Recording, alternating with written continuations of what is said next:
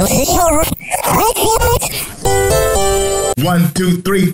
Harold and Brad, Windy City Filmmakers. Harold and Brad, Windy City Filmmakers. Harold and Brad. Da, da, da, da, da, da, da.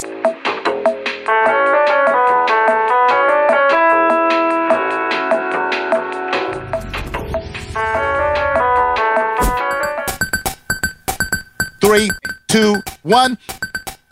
What's going on, y'all? Brad Stevens here for another edition of the Harold and Brad Windy City Filmmakers podcast. HD, what's going on, brother? What's up, B? What's up? Nothing much. We have a very special guest, a good friend, Yasmin Abidi's in the house. What's going on? What's going on, Bradley? I haven't seen you in, 15 years or something crazy like that? Something like that. It's been a minute. Wow. Right. It's been a minute and a half. Good to see you. Good to see you. So the first question we always ask people is a two-parter, and it's what's your connection to Chicago, and what kind of art do you create?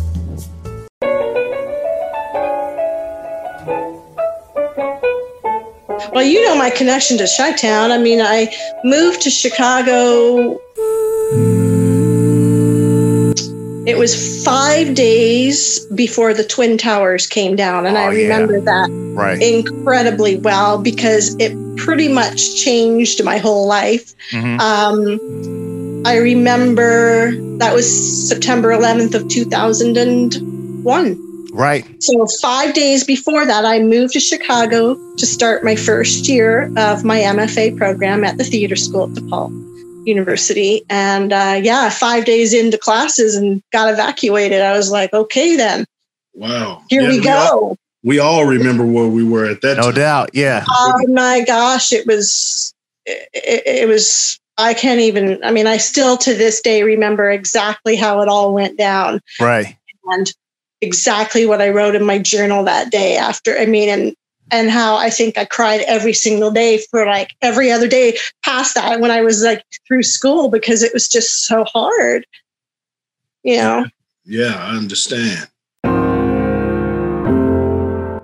Yeah, it's tripped out because I remember that day as well. I remember, and I was hopping on the train. Like it happened before I was heading out, going to the theater school. Yeah. And I was on the train. I was like, man, it's just it was like just a weird feeling on the CTA. We didn't even know what was going on. Right. So we were standing outside the building and everyone was kind of like, what? And then I remember somebody talking about, well, don't get on the L train because like they're talking about putting bombs on the L train and don't do this and don't do that. And I was like, holy smokes, how am I going to get home? Right. So my classmate, Derek Cole, remember Derek? Oh yeah, Derek, yeah. DC, so yeah. Derek, he basically was like, well, I drove here today. So a bunch of us from class piled into his car. And we ended up at his apartment, which actually he lived across the street from me. Like we were on Sheridan, I think it was Sheridan Rodeo across from Lake Michigan there. Okay. So across from the beach. So I was across the road from him. My building was across the road from his. So basically, we all ended up in his apartment and then he turned on the TV and then we were like, oh my God. And that's basically when we found out visually we could see why we were sent home. You know what's tripped out also real quick is just telling that story, how much things changed between then and now having a cell phone. Because I did not get my first cell phone until I graduated from DePaul. Like if like heaven forbid a situation like that would happen now, you would just know about it so much quicker because everybody has access to cell phones. And that was just just that time period. I know what you mean because I didn't have one either. Like I had literally, it was 5 days into I'd moved there. I was just getting situated, So it wasn't until in the middle of that year that I finally got set up with Verizon, I think it was. But I never owned a phone. So you're absolutely right. Right. How we receive news today is so different from how it was back then.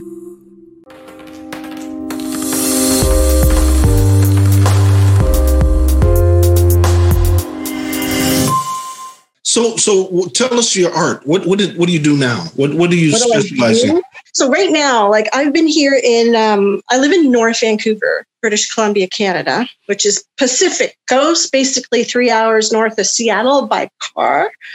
I have been working in the Vancouver film television industry since I got here. Okay. A little bit of theater, not so much. I really miss theater because it's not a big theater town here. And that's one of the reasons why I love Chicago so much. For all those like awesome little black box spaces, and you could just go in and have such close proximity to the audience, and you could feel all that energy being like moved around in the room between everyone. Yes. I miss it so very much. But mostly I've been like doing film, television sort of, and but last year was a write-off because like everything kind of shut down. It's back up now, but still with all the COVID protocols and everything, you know what I mean? There's so many different restrictions now. So like last year I booked a role on a MOW, and that was all I shot. And I mostly like just stayed, I stayed in for a long time. Like I was following the, what's her name? Provincial health officers, that's what I'm trying to say. Okay. Her sort of rules and regulations. So it was all about staying in, staying home, staying safe, and those first 3 months, I lost all of my jobs. I'm a contract worker, right? So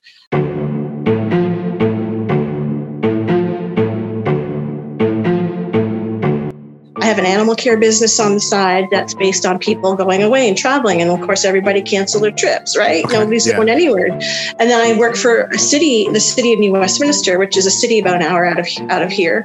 And I work for them and do large scale events, 1,500 people, 700 people indoors. It's like, that was a big no-no. So that job has been out of question. Like I haven't done that. I maybe had 8 to 10 hours of work last year with it, working there. So it's still shut down, right? Because we're not allowed to do any kind of inside event that's that big. And then the film industry shut down for a bit, right? So I was like, okay, what do I do? And I ended up for the first little while connecting with as many of my clients as possible. A lot of them are senior clients with compromised immune systems. And so I thought, well, I can help them out by volunteering to like grocery shop for them or something that they would be afraid to do because of the pandemic and because of their health. So I did a lot of that. And oddly enough, what I've been working on during this, primarily since April 30th, is a documentary film that I'm going to be making. It's my first time venturing onto that end of the camera, and I actually don't even own a camera. Like I've been doing everything with my cell phone camera. Oh, nice. Yeah. Kind of crazy, but I'm doing it. And it's because on April 30th, I actually found an owl that was injured in the middle of the day.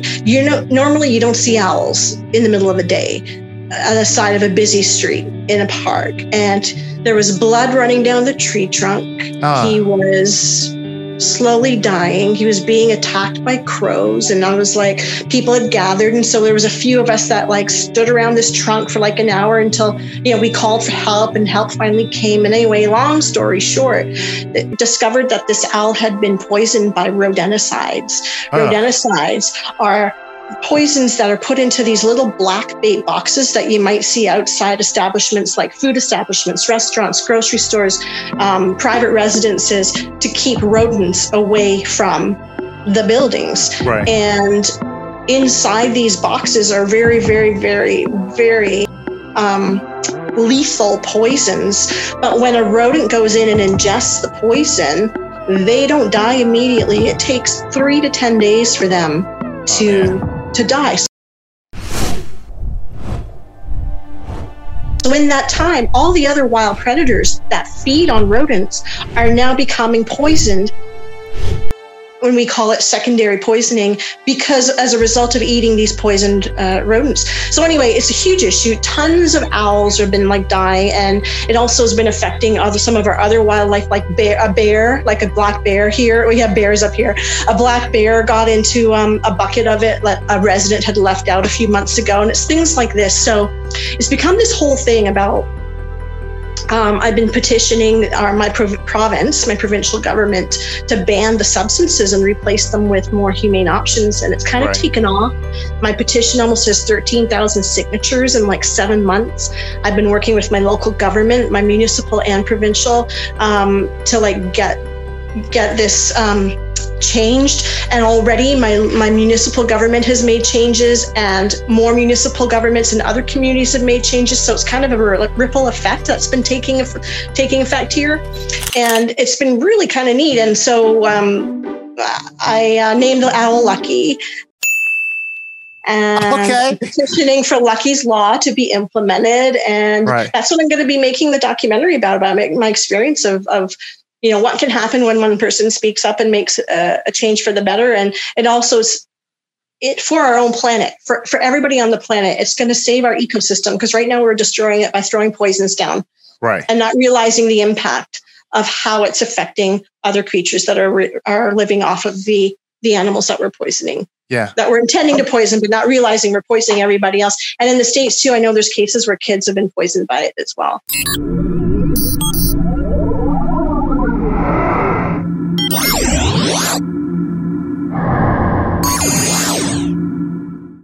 How did Lucky come out of this? So miraculously,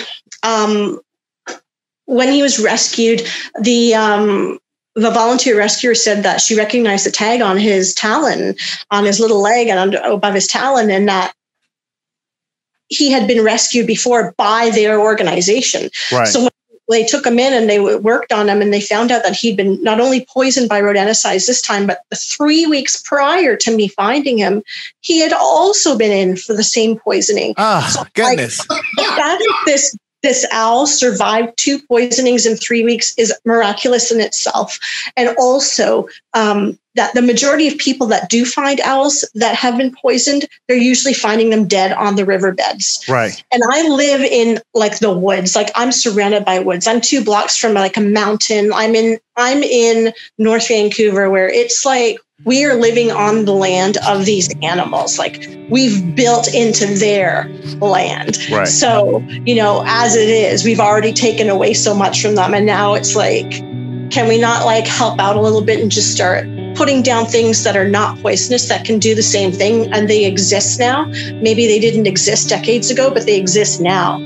And since I started, diving into this, I've received messages from people all over the world that, about this very issue. And it's been incredible, because I've connected with so many activists around the world, especially in California. My gosh, the gal down there who's been fighting for 9 years, and finally they had a victory with their recent bill that they had proposed. It was actually voted on and passed in November about this issue to like get rid of these substances. But I mean, my God, 9 years of fighting, and I'm just starting. And I was like, who knew? How many people do you think about these things or know about these things? Most people are just like going along and walking around doing their day and not realizing that there's things around you and your environment that are really affecting the ecosystem and are poisoning our wildlife. And oddly enough, it's kind of working by putting these poisons down. It's working against what we want, which is to prevent rodent infestation. But by killing the rodents and poisoning by poison, and then offering them up to all of the other wildlife becomes poisoned and dies. Well, they're the ones that can take care of that situation first and foremost. An owl can eat 1,000 rodents in a year. 1,000. That's just one owl, right? So, by losing them to this poison, it's not helping the situation. So that's kind of what I've been into. And I hadn't planned on it at all. It was just like, I'm an animal activist. I've always been for animals. But I was like, somebody's got to say something. Like somebody's got to say something in a way that people are going to notice more, because I think people have been working on this issue in the past and have been working on it and, not really getting anywhere, where the issue been brought up to governments, but it's been put on the back burner because other things are more important. I'm like, well, you know what? This is time for COVID and everyone's focused on COVID, but I'm like, this is also a time where I think we can bring up an issue like this again and make it stick and make it matter and make a change, since people are making so many changes when it comes to COVID and how we do our lives.